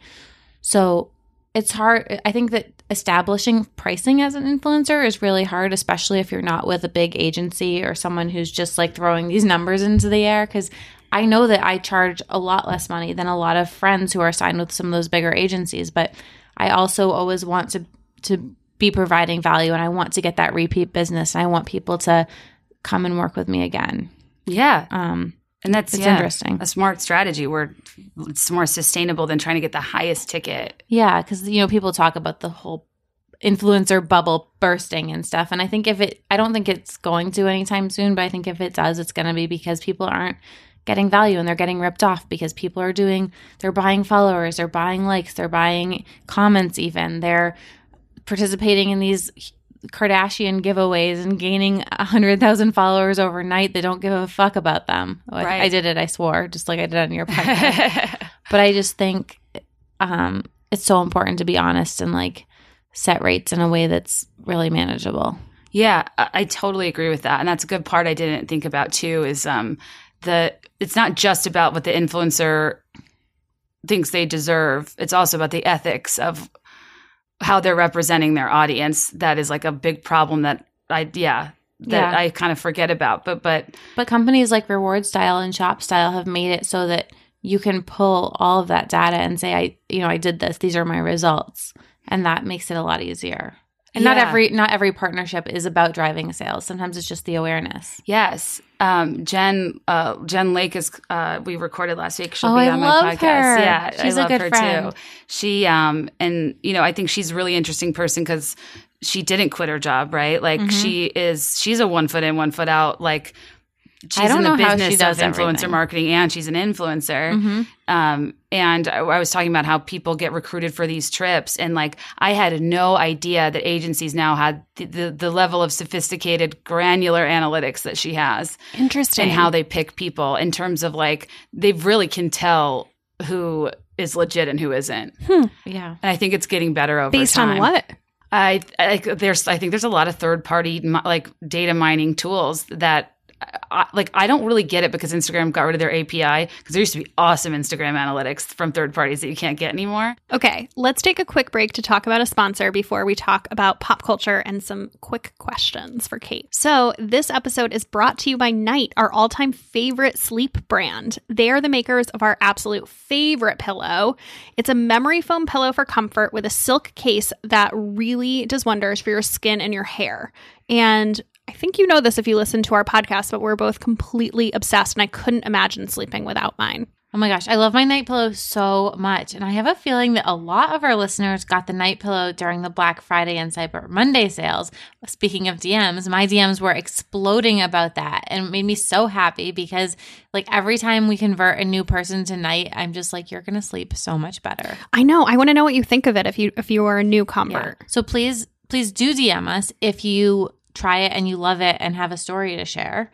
But for me, I'm just such a bad sleeper. It's made a huge difference in my sleep. I am a total insomniac. And I also like to say that this is a great gift for anyone that you really want to treat them to something nice, but you're not really sure what to get them. So someone like your mother-in-law, it's a wonderful present that she's definitely going to love, but it's just great for when you don't know what to get them. Yeah, it's a great pillow. But we need to talk about their new products, though. So Night sent us both the new colored pillowcases, and I'm so happy about these. So I got the pale blue, and Grace got white. And it's so nice because now I don't have to hide my Night pillow because the original pillowcases are black, which didn't match my bedding. People would always message me and be like, I don't see the Night pillow on your bed. Like, where is it? And I was like, I would hide it under the duvet cover and then put the other pillows that I don't sleep with on top of it. But it is such, like, I just think the colored pillowcases and white, because white's not technically a color, is such a game changer. The other product that I love, especially as a gift, is the travel pillow. So, and I'm speaking about the travel neck pillow. Someone messaged me and asked if it was the travel case or the smaller pillow, but it's the neck pillow. So I take that on every flight. I even take it on train rides and long car rides. It's just wonderful, and it would be the perfect gift for someone who loves to travel. Or one last product that I'll plug is our favorite, the sheet masks. So they have gold in them and they really give your skin a glow. They're perfect for like a big night out. Yes, absolutely. Or I mean, just get them the classic pillow. That's wonderful too. So I just think that when you give someone the Night pillow, you're giving them something that they're actually going to use every night, and maybe they wouldn't have treated themselves to it with their own money. Completely. So if you're looking to be a gifting hero this holiday, Night pillow is absolutely the perfect present. So you can get 20% off with our code. Head to discovernight.com and enter code BOP20 at checkout. So again, that's discovernight.com and enter code BOP20 at checkout. So now we're going to switch gears to pop culture questions. And I'm probably just going to take a nap over here because I don't know anything about pop culture. Or maybe I'll learn something new. Yeah, maybe you're going to be an expert by the end of this. Yeah, make me a pop culture expert. Kate, I'm curious what your pop culture news consumption is like. Like, where do you consume pop culture? I really like Daily Mail just for like the top line of nonsense, even though I think that a lot of what they do is a problem. I like sources where people talk more than news sources. So I love Reddit. Like I love Reddit. And I know that like any forum that's crowdsourced has its major issues, obviously. But I really like Reddit. I really like Tumblr. I really like Facebook groups for pop culture podcasts, for different things. Like I kind of will get hit the high notes. I mean, I love like, you know, The Cut, and I love some of the really good curated mediums that highlight really interesting angles on stories. Like I follow so much media. But I think that what I really enjoy is reading the meat of people's response to it and doing more so a gauge of general sentiment. Okay. Now, I feel like we would be remiss if we talked to you and didn't talk about Taylor Swift. Mm-hmm. Can you give me the high points on your relationship with Taylor Swift? Like, yeah. What made you such a stan? Look at you using stan correctly. I know. No, I like. It took a while to get here. I think like all of when she started, I was, I don't know, 18, 19. Like we're in the same age range. Like, I feel like her life kind of progresses this like soundtrack of mine as well, that like I've just always really enjoyed her music. But beyond that, like, I'm a writer. I love words. I find her to be brilliant with words, and I really respect her confessional songwriting ability. I think she's very torched for doing what everyone else is doing, but she's called whiny and she's called catty, and I think there's some interesting double standards there. But beyond that, I think she's a talented marketer. Like, I'm not a weird hyperbolic super fan. Like, I really just think that she's a person that kind of gets a lot of flack for doing things that, people will brand as calculated or whatever, that are honestly strategic and smart. And I just try to defend that side of her. I've also, I think it's really entertaining to read like the depths of conspiracy theories about people. I just find it entertaining. And her lyrics leave up a lot up for analysis. So when I talk about her music, it's because A, I like her, and B, I have a history with her, but also I want it to be more like an AP Lit class than like a Taylor Swift fandom. Like, I like to analyze things, not because I'm a blind supporter, but because I think she actually... It totally is AP Lit. Yeah, I think she produces art. And like, I think that people just really write off pop music as not being capable of having any like depth, meaning, whatever. But I think she's like a very talented writer. And I think it's important, even if you don't like somebody, that it's like, okay, like, she can write a hit song. Like, she's pretty good at it. So anyways, it's kind of a funny thing where like, I was listening to an interview with John Mayer, and he's like, all anybody ever talks about is like, Your Body is a Wonderland. And that's like my least favorite song, but it's like his most well known. Yeah. And that's kind of my, that's how I feel about my doormat sometimes. And that's how I feel about Taylor Swift sometimes, because she's a part of what I talk about. And she's definitely like, there's so much there, and it's so fun and entertaining, and her fandom's so interesting and engaged. But also, I feel like I get put in that box a lot, and I kind of like, I'm not a Taylor Swift podcast, Mm-hmm. So it's a funny relationship I have with it. Wait, so one question from listeners that I loved was, they asked, if Taylor Swift were to get back with any one of her boyfriends, which one would you pick? I mean, I just think it would be like epic in general if like, any of the randoms she mentioned in her first album, like Teardrops on My Guitar was about a dude named Drew. She has a song named Hey Steven. Like, I just think it'd be funny if like in some weird way it came full circle and she had like, and that happened. But like, I'm not really a fan of any of the like, I think there's a lot of it was a bit press focused and not as legitimate as maybe it looked. Like, I'm not really that into Calvin Harris or like Tom Hiddleston or I did love Joe Tom Jonas. Hiddleston. Yeah, I'm just I like, didn't not love really them into any of together, them. but I loved him in The Night Manager. Oh, Did so you yeah, watch I never that? watched that. Oh, it's a no. great show. Yeah. People like him as is he Thor? I sound like such the mom in this group. Like, I'm like, oh, this really He's a nice high-quality boy. show. He's a beautiful man who's way too old for Taylor. You should be dating me instead. Yeah, well, the funny thing about that is like that the day Kim Kardashian came out with that GQ article, like in 2016, saying, I have the audio footage because we're recording a documentary of Taylor agreeing to her being talked about in Kanye's song. The day like that bombshell was dropped is the day Taylor Swift and Tom Hiddleston appeared on the rocks in Rhode Island in like a Land's End ad. She's a genius. They were contacted for quote. They knew that was coming out. Taylor gets with Tom and eclipses the entire story that Kim dropped. People need to pay attention to stuff like that. It's very. Oh, I didn't know any of this. It's very purposeful. Juicy. Yeah, and like granted, I don't know anybody, but like it's if you contact somebody's camp for comment who runs an empire, she's not just a person. She like literally employs probably thousands of people. She's worth so much money. Like, she's running a business, and they're like, comment on this bomb we're about to drop that makes you look like a liar. What do? You divert. Mm-hmm. And she did. And like, well, and you know what I mean? It's interesting. It's like you can see that as being really manipulative, or you can see it as doing what's necessary to market yourself in a way that you feel represents you more closely to who you are, because somebody else is coming after you and you need to defend yourself. I think that's the side of like PR I find really fascinating. Yeah. Roundabout answer. Someone asked, what are your thoughts on the, I don't know what this is, so bear with me.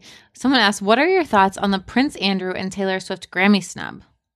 Those are two hilariously separate questions, I think. Oh, I was going to say, think they want to know like why I think about Prince Andrew's the exact question. Right. No, I totally believe it was written like that. Maybe it was because the DM question box was small. Exactly. I was like, I don't know what do you think about Prince Andrew, because I think the question is Prince Andrew's involvement with Epstein and then Taylor getting snubbed at the Grammys. I think This is so different than the question I had. Yeah. I was like, how is she involved with him? I thought Prince maybe Andrew she needed- snubbed him at Yeah. the Grammys. Like he tried to say hello Yeah. to her. Oh, And she I was- mean, unless I'm missing something, I don't think. oh no, so. I'm not saying this from any place of. I'm so glad knowledge. Becca was clueless too. No, it's just a funny way to write it. Yeah, I mean, I think Prince Andrew, he stepped down from his duties. I think he's obviously guilty by association, how much he knew about the women's ages and when.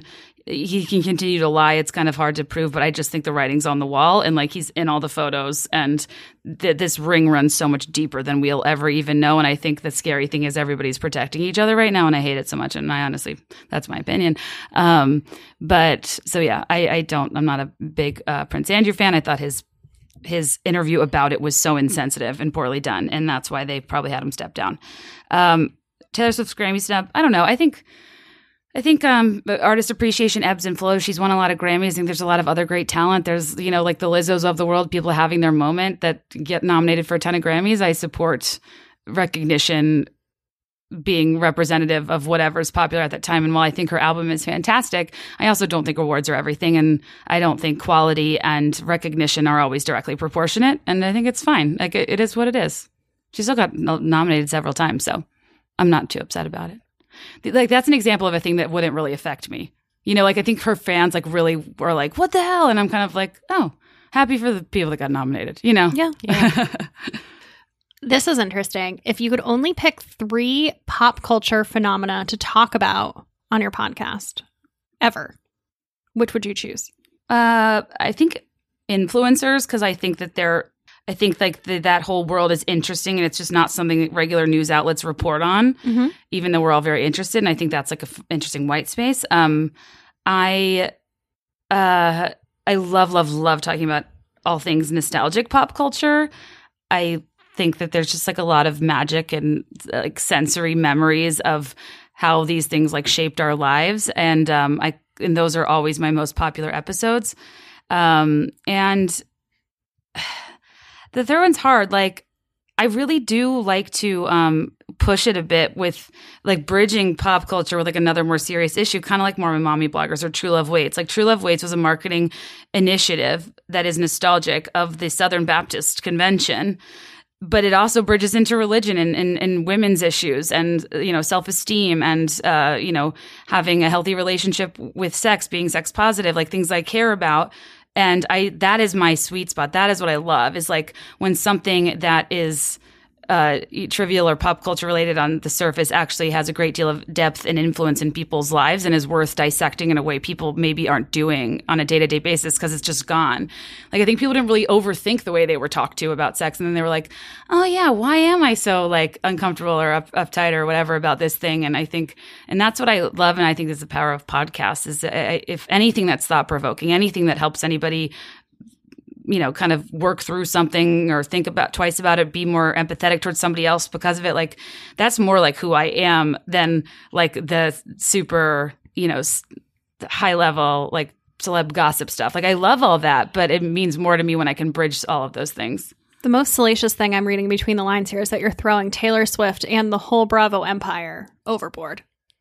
Yeah, I am. Oh, I know. Yeah. Well, like, I think if I had to talk about something for the rest of time, I would rather it be a new fledgling industry that has only growth potential, like influencers, something that I have a reservoir of knowledge in, which is like all things nostalgia, and that brings people joy. And then, being able to bridge any sort of serious issue with any of those gives me meaning and purpose. And so if I had to do that forever, I do like Bravo, but I think that a lot of people recap shows a lot better than I can. So I even kind of haven't, I try not to do too much of that because I don't think I do it very well.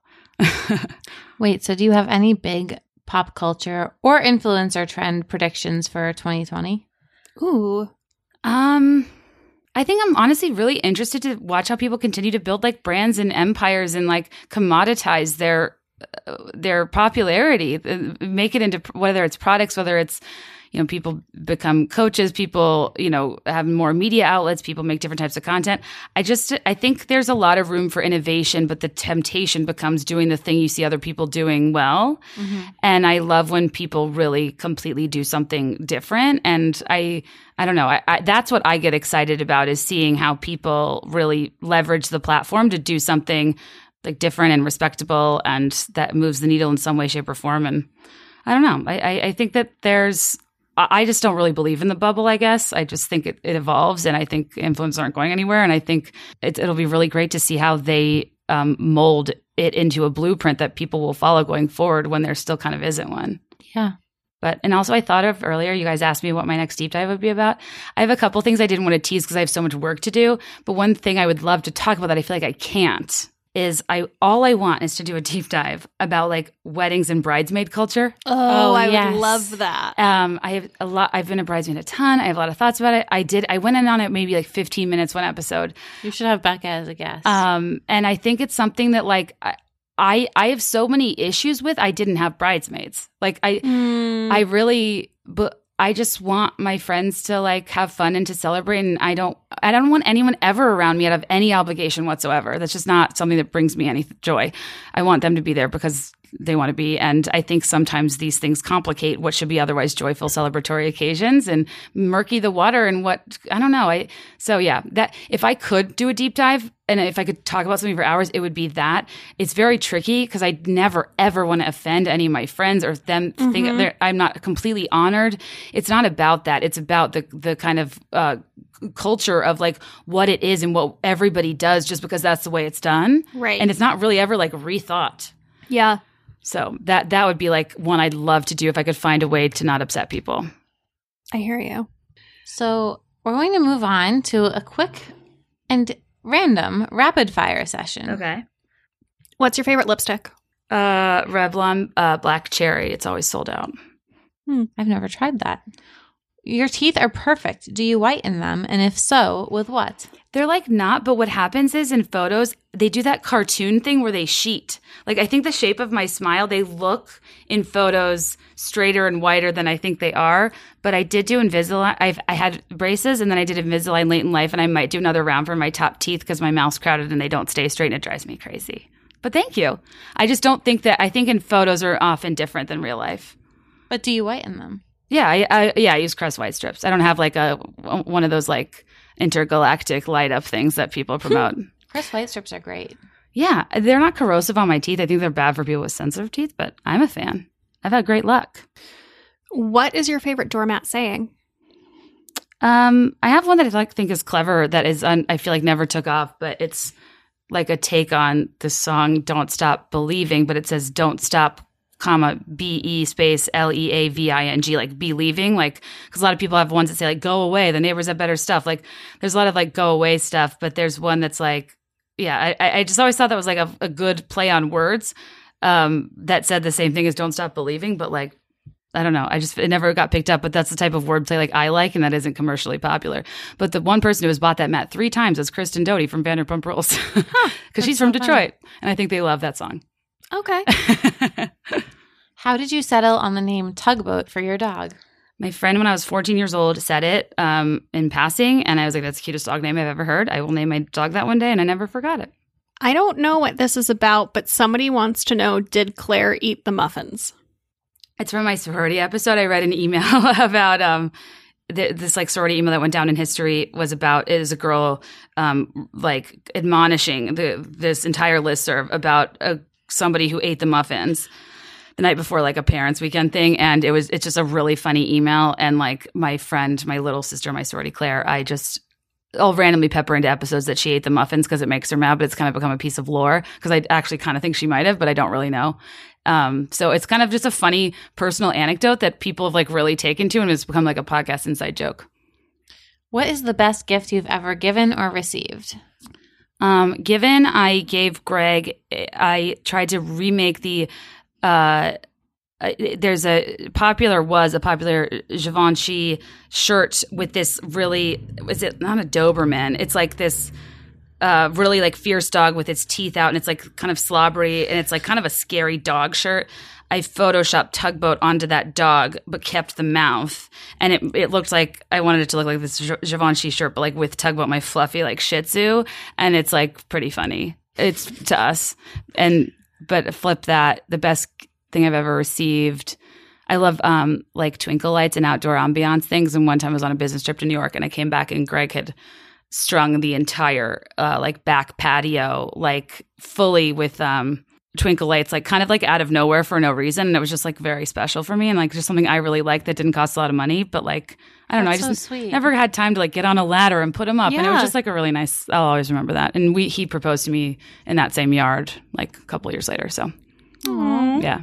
Do you have any ideas for a white elephant gift? I saw on Amazon the other day. It's so stupid, but I guess that's the point, right? There's they're calendars. They're like bubble wrap calendars, and that you pop the days, and like you can pop different shapes. And it was just like a funny thing for like people that are really satisfied by that sort of thing. Because like as an adult, even when I'm sent packages, I still like kind of pop the bubble paper. It's kind of satisfying and tactile.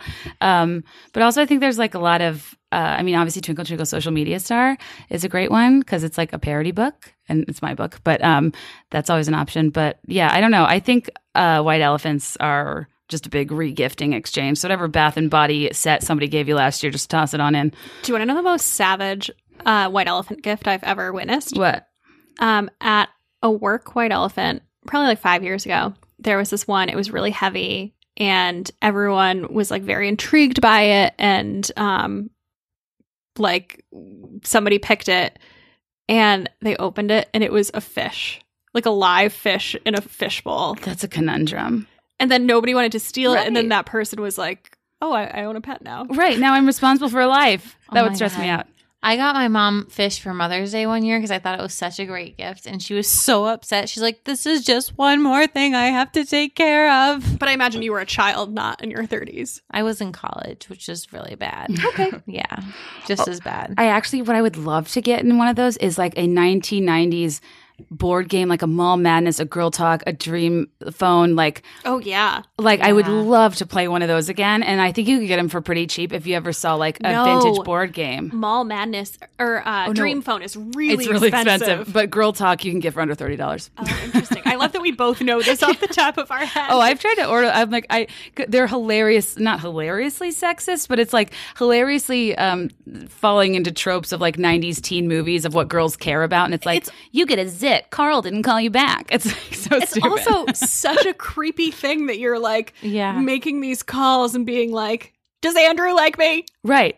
Oh my gosh. What is that teaching you? Oh, yeah. When I recorded with Ashley from Girls Gotta Eat today, we literally spent the entire time talking about how like pathetic and awesome it was that our entire youth, like how fueled you are when people like you or like tell you you're pretty or like you have like a moment of like fleeting popularity, and like how you like almost look back on these times as like being magical when you like got these types of attention that if you didn't always get them growing up. And like I think crushes and boys are this thing that now I see so differently, and I'm so frustrated that girls, young women even would get like boxed into that or like something they should care about, but at the same time it was like kind of a hilariously magical aspect of growing up that like being a little bit boy crazy. That's kind of funny. So we have one last question to end with. What are 3 things you'd tell your younger self? That kind of goes hand in hand with this. Yeah, for sure. I think that like a big one for me was realizing like you don't have to be having the time of your life when everybody else is. Like I felt very out of place in college, and I think that it was worsened by feeling like everybody was in their prime. And I think that I just didn't realize till later that my skill sets lended themselves, my interests lended themselves to adulthood. And like I really thrived after college when a lot of people felt like their life was over. And like it's just okay if not everything is your absolute prime and you don't need to feel like you're doing anything wrong.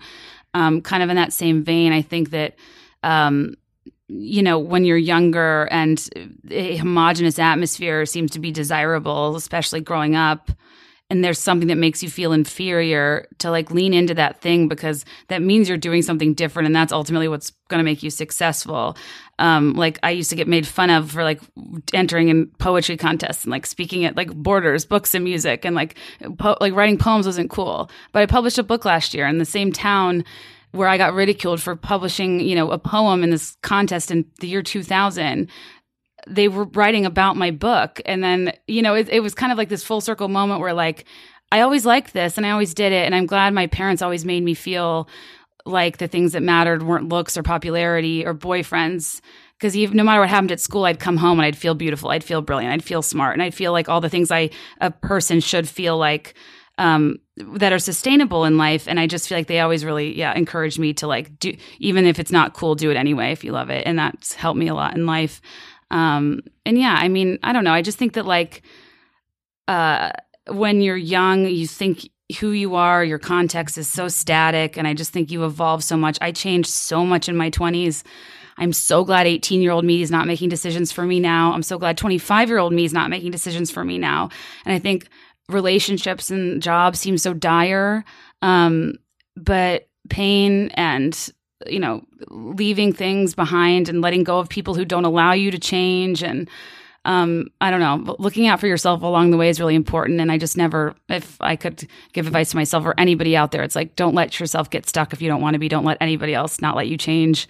I don't know, just kind of the things that are happening right now in your life, like will change and the people will change. So if you worry too much about what they think, like you're going to be so mad at yourself if you let it overtake your future because that they won't even be in, which is weird because, friendships do change. And I think at the time I really thought things were forever, and some are, but a lot aren't. And that's fine. Different people serve you at different phases in life. So those are kind of the things that I always think about in terms of what like kind of plagued me when I was younger that I would want to know. Kate, you've been a wonderful guest, and you have earned your very own Desperation Minute. Can you tell people where they can find you if they want to follow you or support you? Yes, of course. Thank you, by the way. It's very nice. And thank you for having me, by the way. I love you. I love your podcast. I love you guys. You're so talented. And I feel like honored that we have crossover listeners because I respect their taste if they love your podcast. And I'm glad that they like mine too. Yeah, we feel the same. But at Be There in 5 on Instagram, FIBE, not the number 5. I don't know who that guy is, but I just cannot get that handle from him. The Be There in 5 podcast, iTunes, Spotify, all that stuff by Twinkle Twinkle Social Media Star. And yeah, thanks guys. This is so fun. Thank you. Thank you. And go to the Be There in 5 podcast to hear our interview with you guys. My interview with you guys. Yeah. Okay, so we're going to take one last sponsor break. Today's episode is also sponsored by HelloFresh. So HelloFresh is America's #1 meal kit, and it's our favorite way to get out of a cooking rut. Oh man, I'm in such a cooking rut right now. I love that HelloFresh makes cooking a delicious homemade meal simple and easy, regardless of your culinary skill set, which I don't have much of that. Same. I also love that they send you everything pre-measured because I don't mean this in a sad way, but I'm usually cooking for one. So it's great that there's no waste or like random leftovers. I know. And everything can be made in about 30 minutes. I personally love the little step-by-step photo guides that they provide. It makes it impossible to mess up. Yeah, it's really the perfect way to avoid endless trips to the grocery store or worse, only ordering takeout, which I've definitely been guilty of. And it's really fun. I always say that their kits are like cooking classes in a box. Totally. There's something for everyone, too. They have family recipes, calorie smart and vegetarian recipes, and they're always switching up the menus.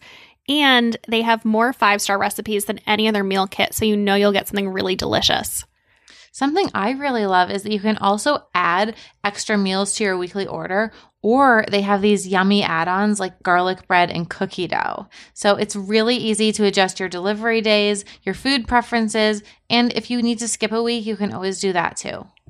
Totally. So I just made pork tenderloin from them, and it was so good. That sounds so advanced. Well, I know pork tenderloin is something that I would never buy at the grocery store. I've never cooked it before, but I felt empowered to try it because I knew I was going to get good directions, and it was a Hall of Fame recipe, so I felt like even more certain.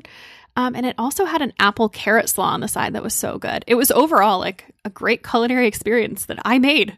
I'm so impressed. So guys, we have a really great offer for you. You can get 9 free meals with HelloFresh by going to HelloFresh.com/BOP9 and using code BOP9. So again, that's HelloFresh.com/BOP9. Use code BOP9 to get 9 free meals. Wow, what a deal. Yeah. Let's talk very quickly about all of our other stuff. Yeah. Tell me what you are obsessed with. So earlier when I was talking about Christmas cheer, the candle that I was referencing, this is the one, and my messages exploded because when we were visiting Merritt in Dallas, she had this candle burning, and it's the Jackson Vaughn JV Hudson candle. And this is their Christmas candle. And the only place that I know that you can get it is Shop at Society. And they have a website. It's shopatsociety.com. And I ordered 4 of them. I think they're $34. That's not terrible. Yeah, not bad. They smell fantastic and they shipped really, really quickly. They do smell very good. It's a good Christmas candle. Yeah. What about you? So I have 2. So the first is on Black Friday. The first thing I ordered was 2 kits to make sweaters from We Are Knitters.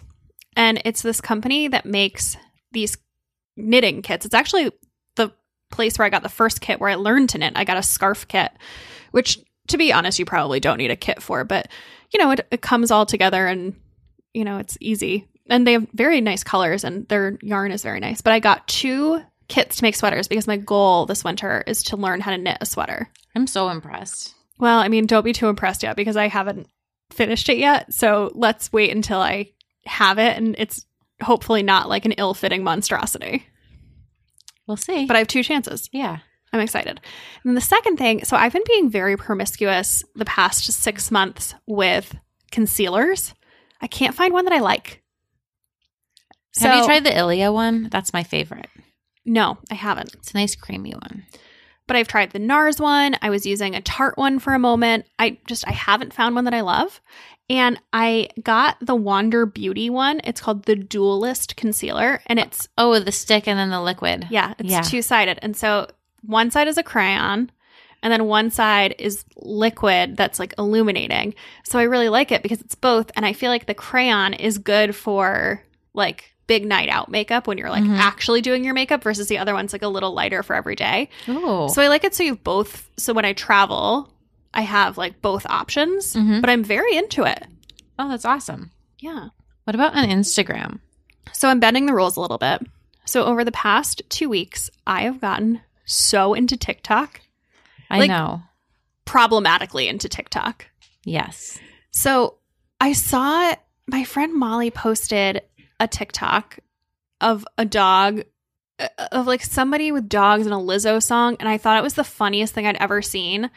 And so then I signed up for TikTok and I just started searching for animals. Like I'm like your weird aunt on TikTok. Like I don't follow anyone. I'm just looking at the explore page, like liking random shit.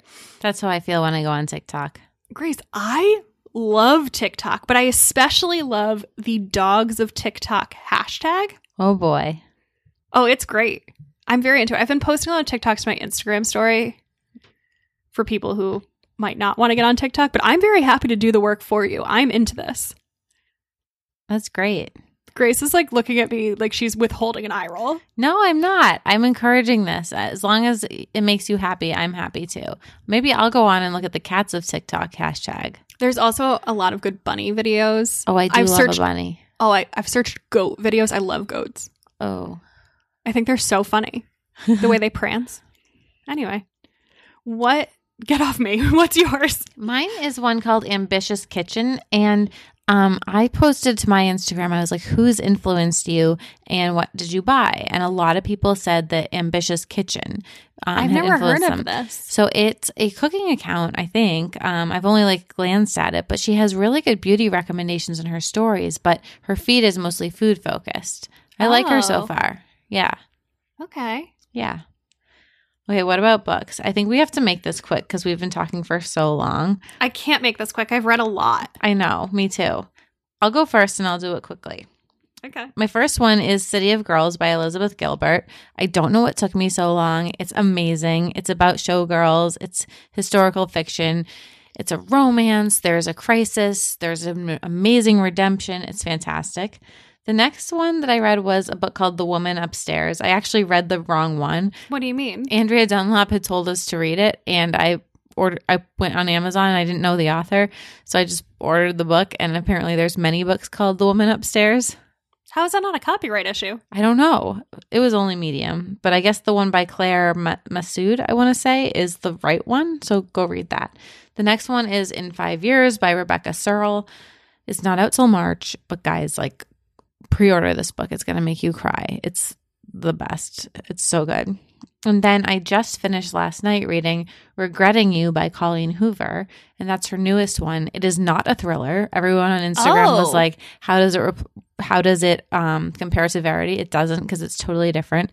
This one's like a mother-daughter story where like the mother and the daughter aren't very close, and they go through a huge crisis. Basically, it doesn't spoil anything by saying this. The husband/father dies in this like really bad accident, but there's some very questionable circumstances behind it. So it's like this whole big secret, and the story of the relationship between the mom and the daughter. It's good. It's not the best book I've read recently, but it's definitely, it kept me up for a while because I wanted to know what happened and what the resolution was. Oh, okay. Yeah. What about you? Okay. So the first thing I read was Deadly Little Scandals, which I was starting last episode, by Jennifer Lynn Barnes. So that's the sequel to Can I borrow that? Yeah. It's The Secret to Little White Lies, which was our book club book in January of 2019. So where I netted out on this book. So if you didn't read the first one, the pitch I would give you is it's Pretty Little Liars meets Southern Charm. And it's like all about these Southern Debs, but there's also like murder. The second one was medium until the end, and it had one of the craziest twists I've ever read in a book that made it so worthwhile. So I kind of was dragging through it, but I ended up very positive. Second thing I read was In 5 Years, which you also mentioned, Grace. I had an emotional breakdown reading this book. It's so sad. I sobbed my way through it. It was so good. The basic premise is that a woman who kind of has a perfect life has a dream. And in her dream, she wakes up, it's 5 years later, and she has a completely different life. And so then the book covers the intervening 5 years between her dream, or when she had the dream and when the dream takes place, and like what happens to her. And it was not what I expected it to be at all. It was so wonderful. It might have to be a book club pick. I think it probably does need to be, but we'll get there. And then the last thing is that I finally finished Throne of Glass. Not finally, I read a 7-book series in a month and a week. It was great. I'm so glad you finished. I'm glad I finished too. It literally ruined my life because all I wanted to do was read the series. But I will say that it stayed good all the way through. Like, you know, the last Hunger Games where it was kind of wah-wah at the end? Mm-hmm. No, this was great all the way through. So I ended up really positively. 9 million people have DM'd me to tell me that I need to read her other series. And I will, but I need to do it not now. Yeah, that's going to totally derail your whole life. It's only maybe in like a year. Her other series is only 3 books, so I can do it, but I cannot do it right now. Like, okay. I have emerged from this hole, and I need to stay above ground. Yeah. So that is what we have for you. If you are looking for something to read and none of that tickled your fancy, it's a weird thing to say. Our December book club pick is One Day in December by Josie Silver. And that came out last year and was one of our favorite books of the year. But it's holiday centric, so we saved it for December. And it's a British rom-com, which you guys know I love. And so good. Can't recommend it highly enough. I'm so excited to reread this one. It was just it's such a good book. So good.